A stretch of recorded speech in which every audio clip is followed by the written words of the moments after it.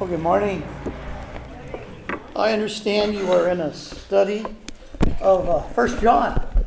And Drew asked me if I would walk you through first 5 verses of chapter 5, which is kind of a summary to the whole psalm. You know, a lot of people don't know that this psalm is this letter is one of the first of the 3 letters John writes after he gets off the island of Patmos.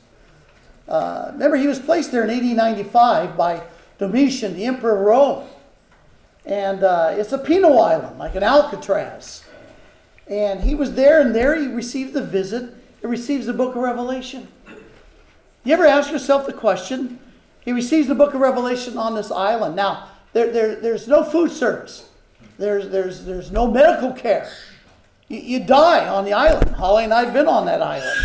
And they just roll you right out in the sea, and you rot, and you're fish food.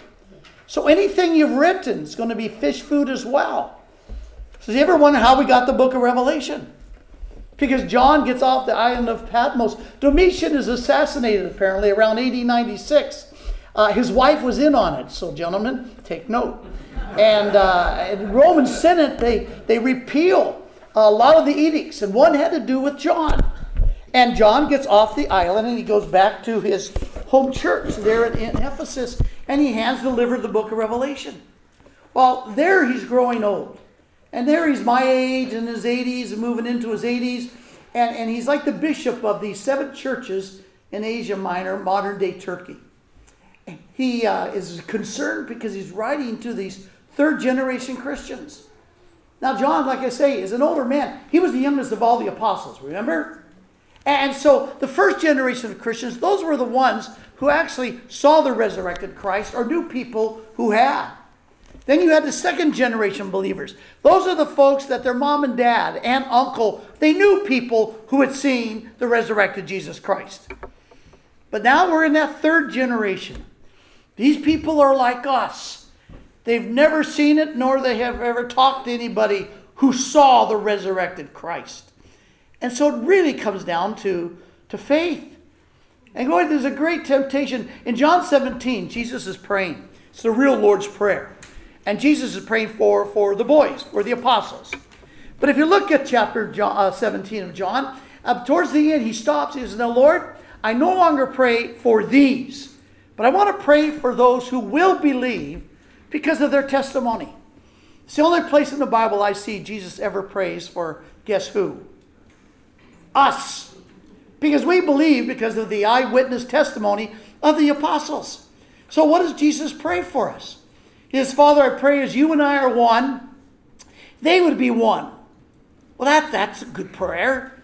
And you go, oh no, Jesus, don't do it. Don't do the purpose clause. Because then he goes on to say, and Lord, I pray that they'd be one as you and I are one, so that the world will know that I came from the Father. Now you go, Jesus, what did you just do? I believe Satan probably was there and he probably sighed relief and went, boy, you sure made my job easy. Because what Jesus simply did was gave the world the right to judge Jesus a phony, never came from the Father, based on how we treat each other. Now you begin to understand why we have 30,000 denominations, why Christians cannot get along, and when we do, it's kind of an issue. Well, what happened is he's third generation. John is concerned because John recorded that John 17 prayer. And so he's writing this letter because there's trouble in the truth. There's these folks called the Gnostics. These were false teachers that came into the church. And they said, you know what you believe about Jesus? You don't quite have it right. You got to understand, with Greek philosophy, these bodies are evil. And God would never come down and take on an evil body. So Jesus was either a phantom that you could put your hand right through him. That's why he could walk on water and not leave footprints. Or he was just simply a man, a carpenter, that the Logos, the Christos, came upon him in his baptism. And then just before he's crucified, he leaves him. He abandons him. And it's just the man Jesus. Because you don't worry about, there's no such thing as sin. Because your body's evil. So you don't need forgiveness. Well, so these Gnostics were coming in and confusing these dear folks. And John goes, oy vey, I'm going after them. So he writes his letter, 1 John. And he even gives us the purpose of the letter. And in chapter 5, verse 13, remember when he said, now these things I've written to you who believe in the name of the Son of God, in order that you may know that you have eternal life. Now that's the question. How do you know you know? It says, I've written these things so that you will know. The Greeks had the word gnosko, which means to learn something. But if they wanted to talk about something you know without any doubt, they used the word oida, and that's the word you have right here. So they've written these things, this letter, 1 John, so that you can have an assurance and a confidence that you know that you have eternal life. Now, what's eternal life? In fact, you're going to live on and on and on and on. Every soul is going to live on and on and on and on and on. Jesus himself defines eternal life in that same prayer in John 17. Remember how the prayer begins? Father, I have come, and I've come to give them eternal life. And this is eternal life, that they may know you and the one whom you sent. In other words, do you have a relationship with God as your creator, as your heavenly Father, or do you not? How do you know? You know. Do you remember when we were younger, how peer pressure so pressured us? Now, some of you are way too young. Some of you older ones. Remember bell bottoms? Remember length of hair for boys and girls? Split it right down the center, have it kind of go really down, little surfer girl look, you know. I remember big sideburns. Oh, that was in. Now, for one who was a late puberter, that was very difficult.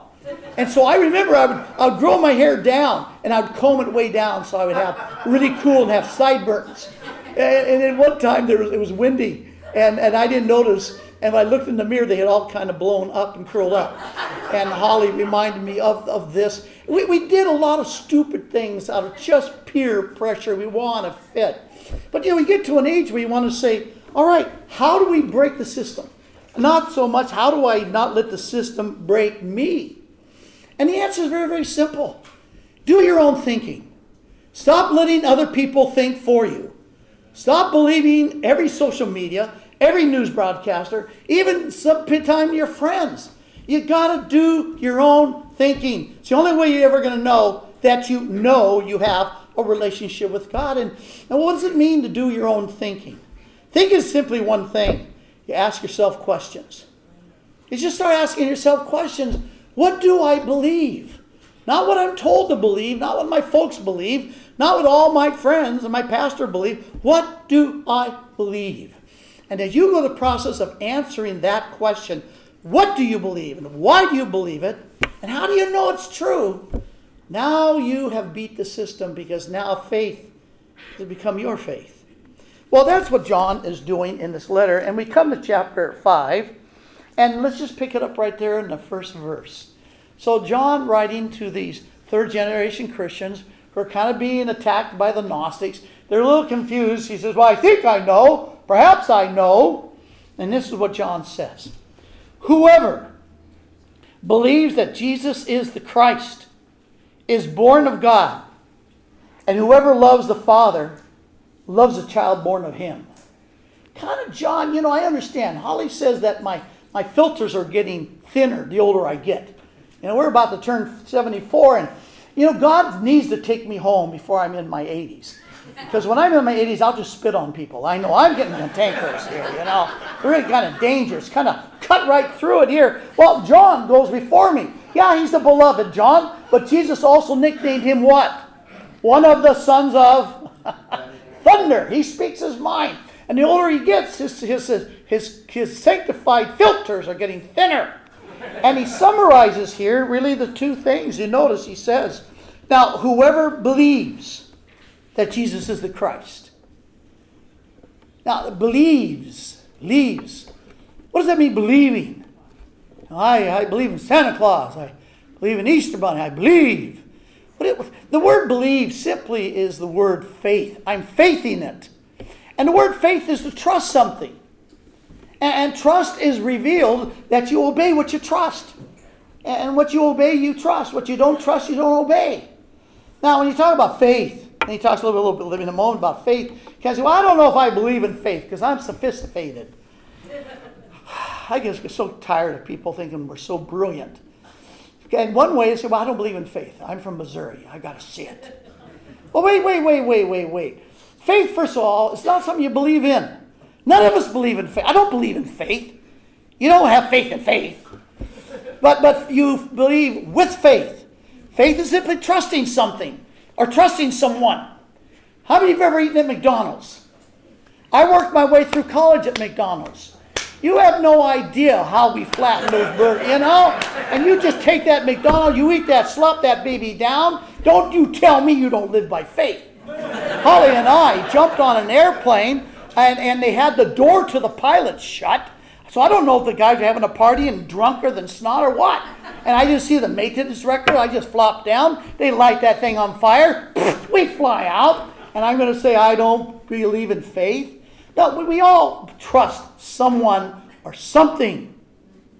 But we ask ourselves the question, who am I trusting? What am I trusting? And why? Why am I trusting? Well, notice he says, whoever trusts that Jesus is the Christ, we are born of God.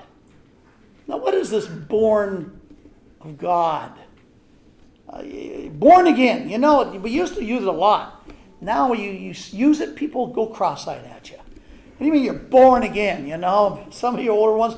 But Jimmy Carter wasn't the one who made it up. Jesus did. You go back to John again. John, the author, and he records in John, his Gospel, chapter 3, that one night Jesus gets a visit from a guy named Nicodemus. And his guy is he's on the Sanhedrin, and he's one of the Jewish religious leaders. And he shows up because he's been listening to Jesus. And he kind of goes, boy, he sounds like he's right. And Nicodemus asking himself some questions about, what do I believe? And that's the night that Nicodemus shows up at night, doesn't want anybody to see it, a little embarrassed. And he basically asks the question, how does somebody go to heaven? How does somebody enter into the kingdom of God, is the word he used. And that's what Jesus laid it on him. Well, you must be born again. Jesus said it. And of course, Nicodemus, he goes, whoa, Mom's not going to be excited about that one. How do we handle that baby? It wasn't too good the first time. And then Jesus says, you idiot. Well, he didn't say you idiot. I would have said idiot. But he says, you're a teacher of the Jews? You know exactly what I'm talking about. And what he's talking about, he's going all the way back to the book of Ezekiel, chapter 37.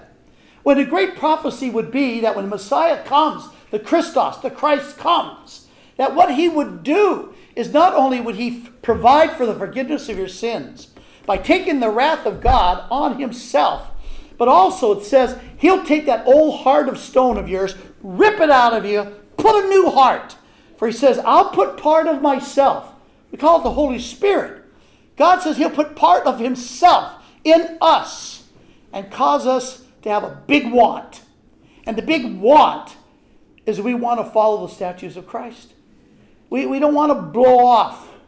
It's like a new life. It's like the life I used to live, which was my old heart, me, myself, and I, the Blessed Trinity. I want to please me. But now it's like I've been born from above, born again, introduced to a new life, because now not only is no guilt and shame in my life, I've been forgiven, but I got a new big want. Spirit of God in me has given me a new heart, and I have this deep desire I never had before. And what desire is that? A desire that any child has for a father he loves, a father she loves. You see, we're born, we're creatures. And God's the creator. And God's got all kinds of creatures. He's got dogs, cats, horses, pigs, and us. And yet Genesis 1:27 says that he placed, and when he created us in his own what? His own image. Boy, I searched the scriptures. Nowhere does it say angels bear the image of God. And nowhere does it say any animal bears the image of God. But we bear the image. There's something we can do animals and angels can't do. What do you learn about God from angels? Nothing, because they're busy obeying. What do you learn from God and from your cute little puppy? Well, I'm glad your puppy's cute, but you're not going to learn anything about God. But we can actually manifest what our Creator's like. That's what it means to be made in the image of God. We can reflect the beauty of our Creator. But here's the deal, is that God is Creator and we're creatures.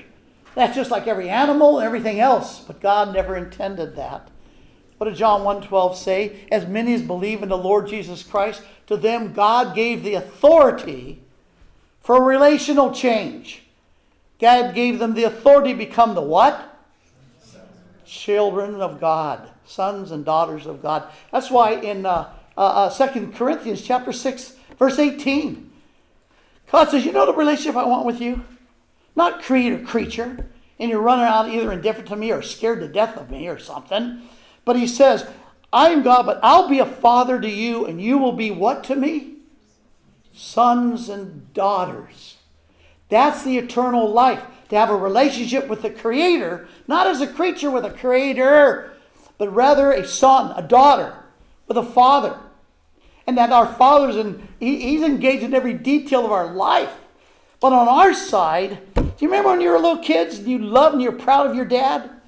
Well, my dad can beat up your dad. My dad was a butcher. He'd come home at night with blood all over his white shirt. And I would make sure all the neighbor boys knew about my dad, who used to just bloody people up all day.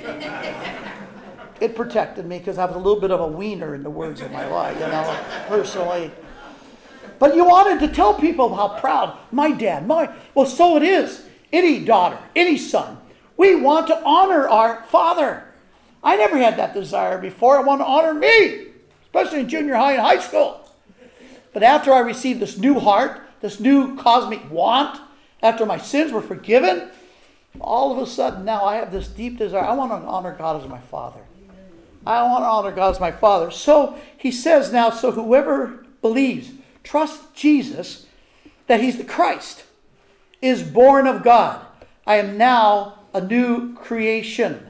I'm now a son, a daughter with a heavenly Father with a desire to honor my Father. That's it. But now he says, have I trusted that Jesus is the Christ? No, I thought Christ was his last name. Middle name was Jesus the Christ.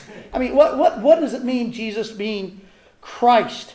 There was this Jewish gentleman, I don't know if he's a gentleman, but back in the days of Jesus, right after Jesus ascended up to heaven, his name was Flavius Josephus. He's a Jewish general, but Roman, and he wrote most of the history we have outside the Bible, secular history, and he mentions in his account Jesus. And there's a very interesting statement comes right out of his writings about the history right after Christ basically was on the planet. And basically, he's not a Christian, but this is his account. Quote, now, there was about this time Jesus a wise man, if it be lawful to call him a man. For he was a doer of wonderful works, a teacher of such men as received the truth with pleasure. He drew over to himself both many of the Jews and many of the Gentiles.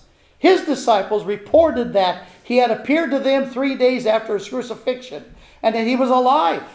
Accordingly, he was perhaps the Messiah, the Christ. Now, what's interesting to me about that is, all right, whoever believes that Jesus is the Christ.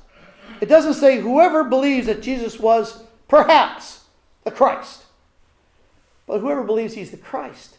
Remember, Christos is the word, it's the translation of the Hebrew word Messiah. All the same thing. But what was that whole thing all about? Okay, I'm trusting Jesus is Christ. What am I trusting? Well, there's a book in the Old Testament that towards the close of the first century, the whole interpretation of the thing was changed.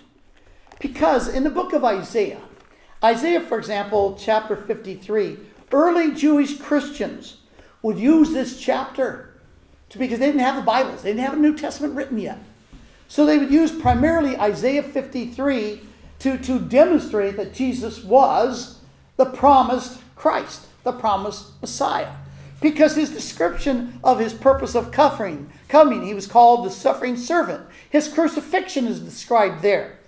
And what happened was because it was so effective and so many Jewish folks were coming to Christ, being Jewish believers, because of the prophecy of Isaiah 53. After AD 70, when the temple was destroyed, they moved the Jewish teaching temple up north, and then they changed the interpretation in the suffering servant, even though for thousands of years it was the promised Messiah. But it was switched to the nation of Israel. They are now the suffering servant. But that's why they changed it. It's because it's so clearly the Messiah. But now listen. Verse 10 of Isaiah 53.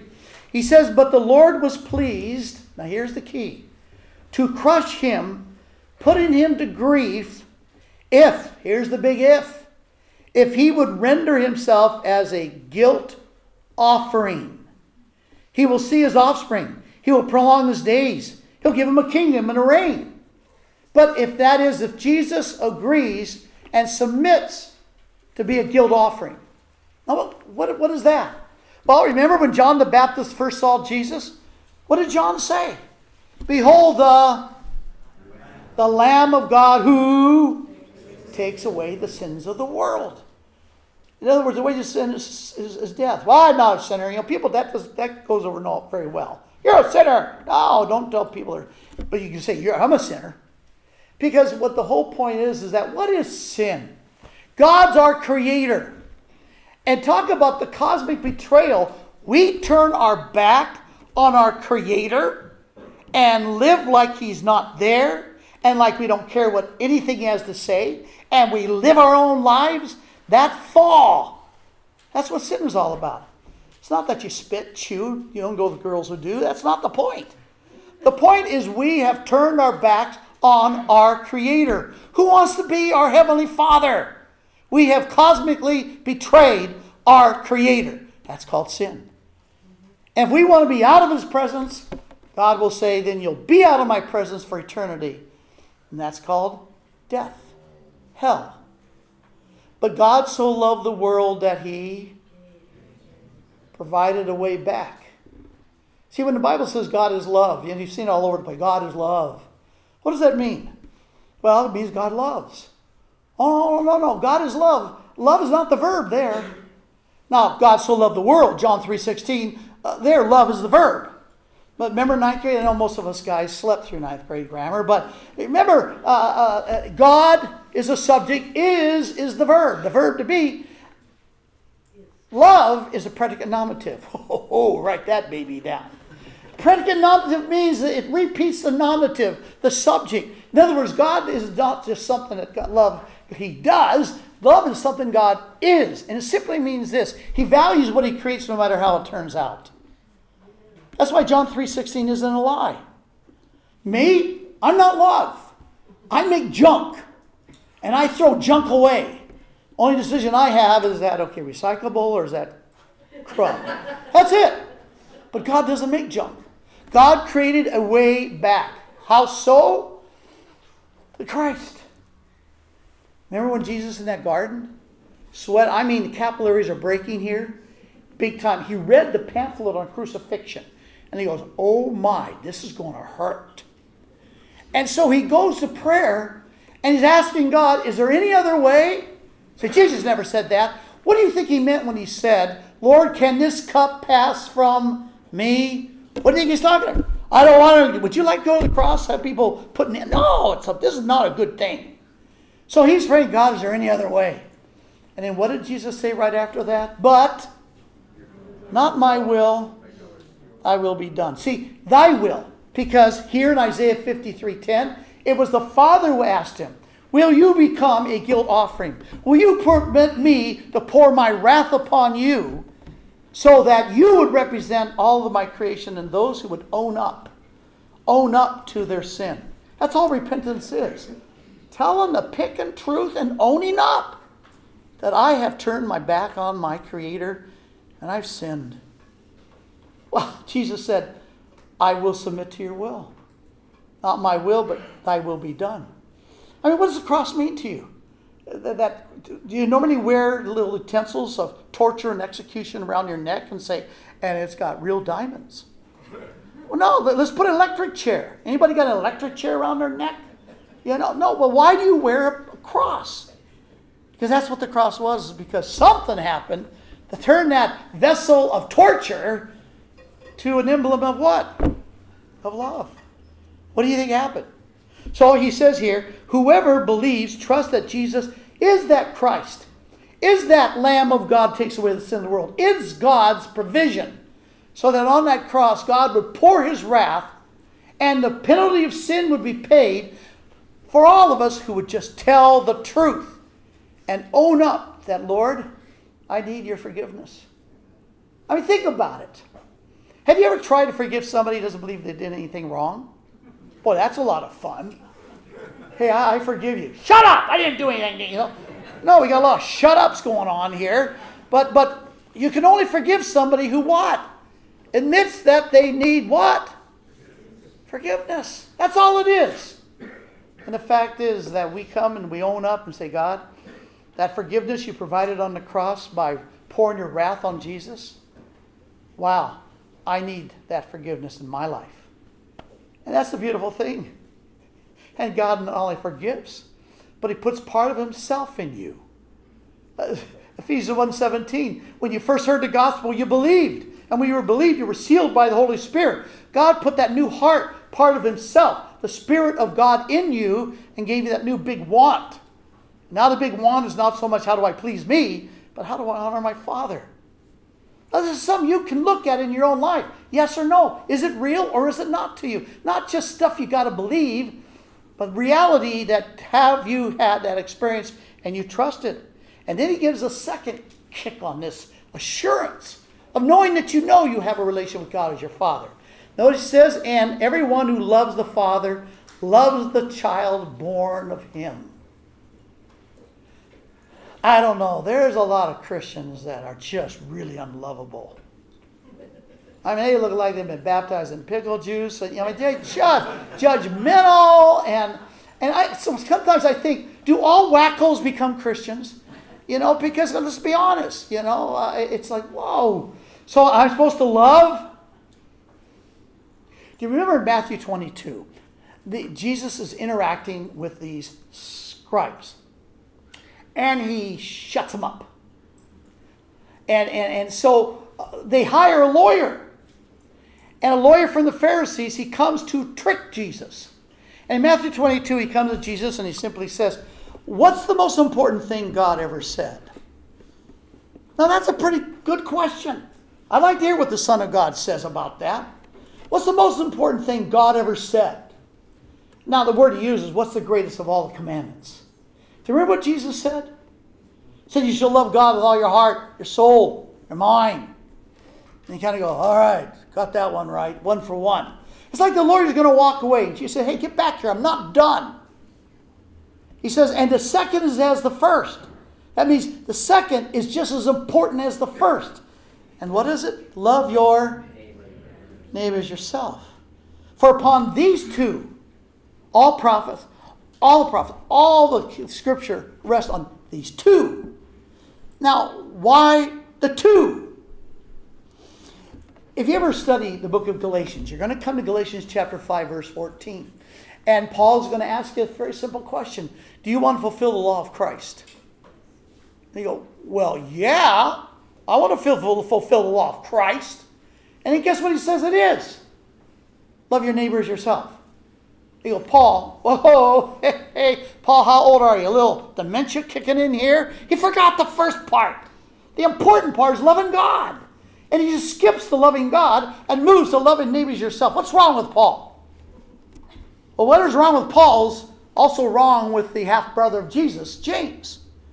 Because James chapter 2, verse 8, James asks the question, you want to fulfill the royal law of God? Yeah. Then guess what he says? Love your neighbor as yourself. Why does he forget the first part? They did not forget the first part. Do you think God is going to say, I want you to love me and you figure out how to do it? Oh, great. We're going to have 30,000 denominations. In Egypt, they're going to chop some heads off and say, we're doing this because we love God. I mean, do you think God trusts us as far as he can throw us? And he could throw us a long ways. That we would come up how we're going to love God. We'd have songs and worship and weird things. Well, you got to cut your chest to love God. I love God more. We make it a competition, would we not? And God says, I don't trust you I want you to love me with all your heart, mind, soul. I'm going to tell you how I will be loved. No other way. I will be loved only by the way you what? You treat others. That's how God is loved. That's how God is seen to be loved. That's why he says here, if you trust, believe in Christ, that Jesus was God's provision for the forgiveness of your sin and a whole new life, born again, like introduced to a new life, now driven by a desire to honor God as your Father. And you're going to see that because the way you treat others, because whoever loves the Father loves the one born of the Father. How do I know I love God? Well, I go to church, memorize Scripture, and I know a lot of Bible. No. I know I've got to love God because I can't believe some of the people I love. But isn't it so great that love is not kissy, facey, huggy body? I mean, they had the word eros. That would be, boy, that's really weird. This is all eros, No, that's an emotion. It's not the word philo, friendship. Hey, let's all go be close friends and have things in common we enjoy. No, that's an emotion, and they come and go. Well, it's storge, it's family. Aunt Zelma, I gotta love Aunt Zelma, Uncle Bowman, they're family.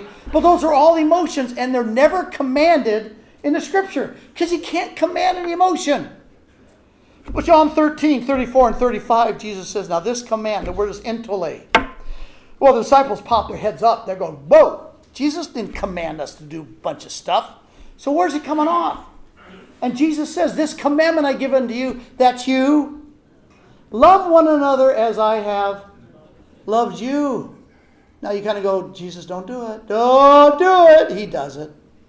So that all men will know you are my what? Yeah, great. So not the way we treat each other, the world can now judge whether or not we're phonies on the way we treat each other. But you see, that's the evidence. Yeah, we get irritated at each other. I'm right now, half of you I can tell I'm irritating you. But don't worry, we're done in 5 minutes, and the irritation's over. Although Hebrews 10:25 says, don't forsake gathering yourself together, which is the habit of some, but stimulate one another in love and good deeds as you see the day appearing. That word stimulate speaks of a long pole with a sharp end. They used to stimulate cattle. Kind of, yeah. So it can be translated to irritate. And Holly says, that's my gift. So whatever it might be, but the point is still this. So he says, now whoever believes that Jesus is the Christ, trust that he is. Well, he's born again, has this relationship with God as a son, a daughter with a father. And then that the proof of that is he loves his brothers and sisters in Christ. But now verse 2 and 3. See, you're picking. That was one verse. Not worry. This will go quickly. He says this. He says, by this we know. Now that's the word gnosko. This is how we learn that we know what we know. By this we know that we love the children of God, when we love God and observe his commandments. What big commandment did he give? To love one another. And that's why Jesus said in Matthew 11, take my yoke upon you. My yoke is rest. If you want to have real rest in your soul, stop fighting each other. Stop irritating each other. Not because we're not irritating and deserve to be fighting each other, but the world's watching. And I don't want the world to use my bad attitude towards anybody around me, like I'm a weapon, to conclude that Jesus is a fraud and that I'm a phony. The game's too important for me to just because I learned in junior high, hurt me, I hurt you. Come on, what did Paul say? When we were children, we acted like children. But now, no. He says, verse 3, for this is the love of God, that we keep his commandments, and his commandments are not burdensome. For whatever is born of God overcomes the world. And this is the victory that has overcome the world, our faith. And who is the one who overcomes the world? But he who believes that Jesus is not just the Christ, but the Son of God. Now, you know what's interesting about that?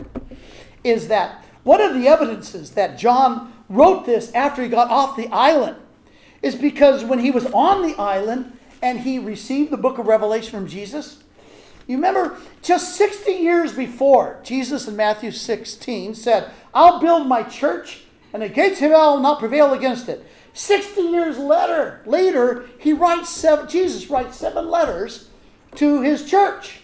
And he's ticked at 5 of them. 5 times the boy, I have this against you. People say, I don't like the church. Well, get in line behind Jesus. He gets ticked at his church too. But he writes these 7 letters in Revelation 2 and 3. And 5 of them, he says, boy, you get your act together. 2 of them, you're hanging in there well. But at the end of every letter, he gives a little bit of hope. We call it the hug, slug, hug. He ends with a little hug. And notice how he does it. For example, at the end of the first letter, he says, I say this, listen to what the Spirit says to the churches. So it's not just Ephesus, to all the churches. He says, to him who overcomes, I grant part of the tree of life. Then at the very end of the next letter, to him who overcomes, not going to be hurt by the second death. Third letter, for him who overcomes, going to get that white stone, that is in courtroom, declared not guilty. Next letter, he ends it with, and he who overcomes. And more good stuff. And in the next letter, he who overcomes, he who overcomes, he who overcomes. All the good stuff goes to those who overcome. Amen. Now, nowhere in Revelation does it ever explain what that means. He doesn't explain what it means to overcome. So I'm kind of going, you mean to get the good stuff? I need to overcome. So you know when John got off the island, and he's there in Asia Minor, modern-day Turkey, probably in Ephesus, I'm sure the first question he was asked by those who read the book of Revelation, especially those letters that were hand-delivered, he probably went, John, what does it mean to overcome? I kind of would like to know how to do that. Because that's the key to getting all the good stuff. He never explains it in the book of Revelation. But guess where he explains it? Right here.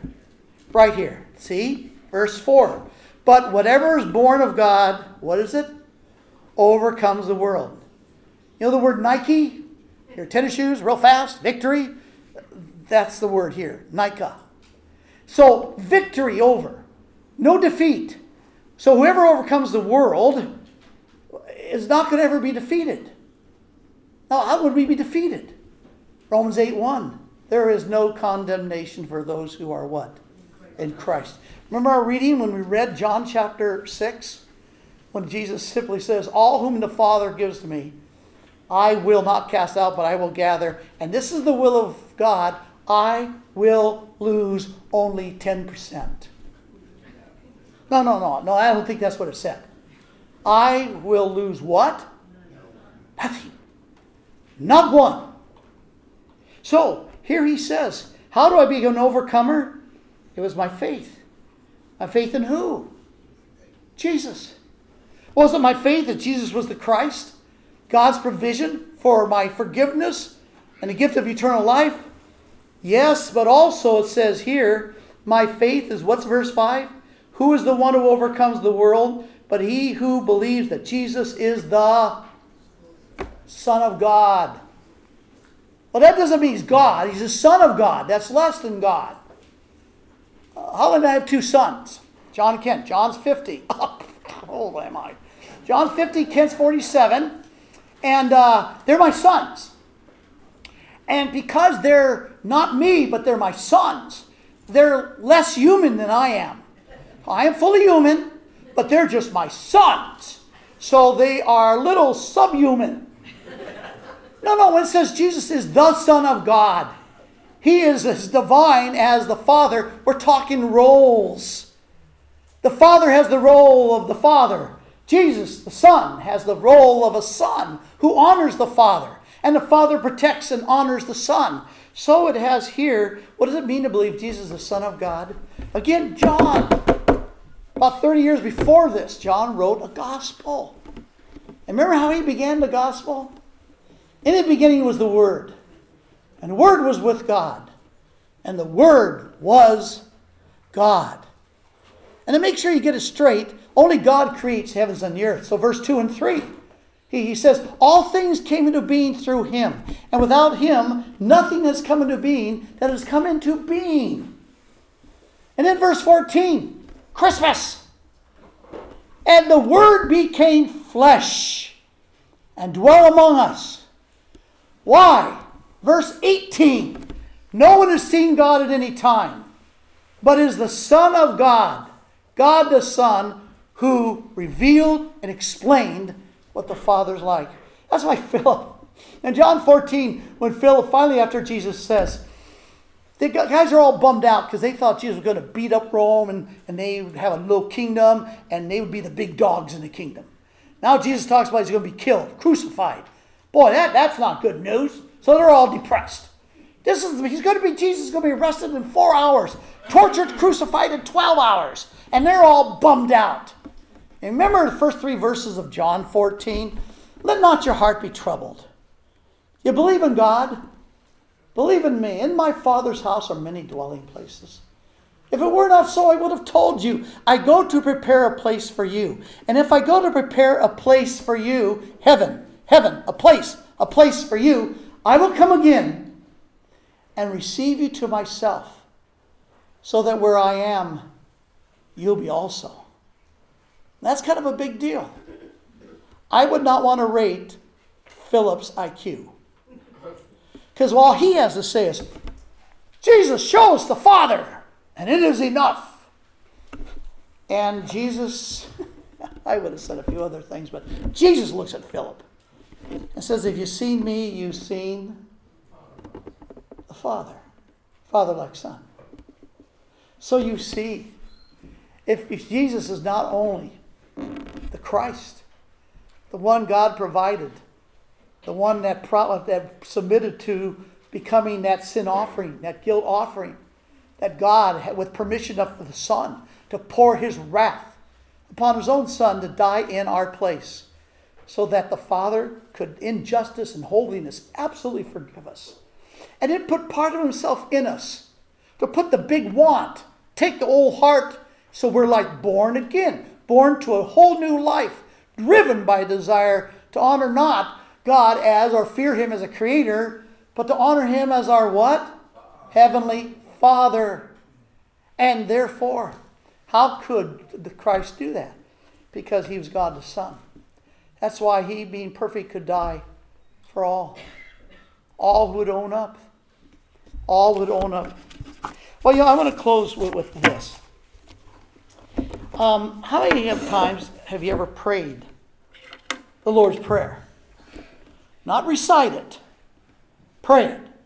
Matthew 6, the boys are asking Jesus, when we talk to God, what does God want us to talk to him about? And then Jesus says, when you pray, pray like this. Or if you're Lutheran, pray this. No, not really. But basically, he gives 6 points, 6 requests. And I know when many times I say, well, I pray the Lord's Prayer. No, you're not. You're reciting the Lord's Prayer. You memorize it. You recite it. That's not praying it. So what does it mean to pray the Lord's Prayer? Because you cannot, unless you know you have a relation with God as your Father. Because what it means to pray the Lord's Prayer, it means this. Father, today, may I honor you. May I just show the world who you really are. And Father, may I live out the kingdom. And Jesus is the head of the king. He's the king. So may I follow the commandments of Christ. May people see Christ in me in everything I say and do today. And the Lord, may your will be done in everything I do. May it be your will. I'm not afraid of your will. And Lord, today give me whatever I need to live. And then Father, help me be gracious today. There's people going to burn me, but Lord, I burned you, and as you've forgiven me, God, just help me be a gracious, forgiving person today. Lord, there's a lot of stuff out there that's pretty bad, pretty evil. Please don't let it become temptation for me. Just don't let any of that stuff be temptation for me. This I know I pray in the name of Christ, because this was what Christ told me to talk to you, my Father, about. So how do you know you know? Don't just believe what everybody's telling you. Think for yourself. So ask yourself the questions. Why do you believe Jesus is God, the Son? That he's the Christ? It's the most remarkable thing. Did you believe it? I mean, come on. Jesus, what, about 5'6"? 2,000 years ago, a little Jewish guy, God in a bod, created the heavens and the earth, got in trouble with Rome and the Jewish leaders. They killed him. But they say he was raised from the dead, and that if I realize his death was a sacrifice for my sin, and that if I ask forgiveness, God gives it, and my life is changed. That's the most unbelievable story ever told. How do you think in a moment anybody could believe that? Jesus owns up to it. In John chapter 6, verse 44, it was Jesus who said, no one comes unto me. No one's going to believe who I am. It's too beyond belief. But he said, unless the Father, what? Draws him. And then the next verse, verse 45. For the prophets say, it will be the Father who will cause you to recognize who I am. That's why you believe. Don't get all freaked out because it's so hard to think, why do I believe something so unbelievable? It's because God the Father caused you to see the truth. And there's your assurance. Amen? Amen.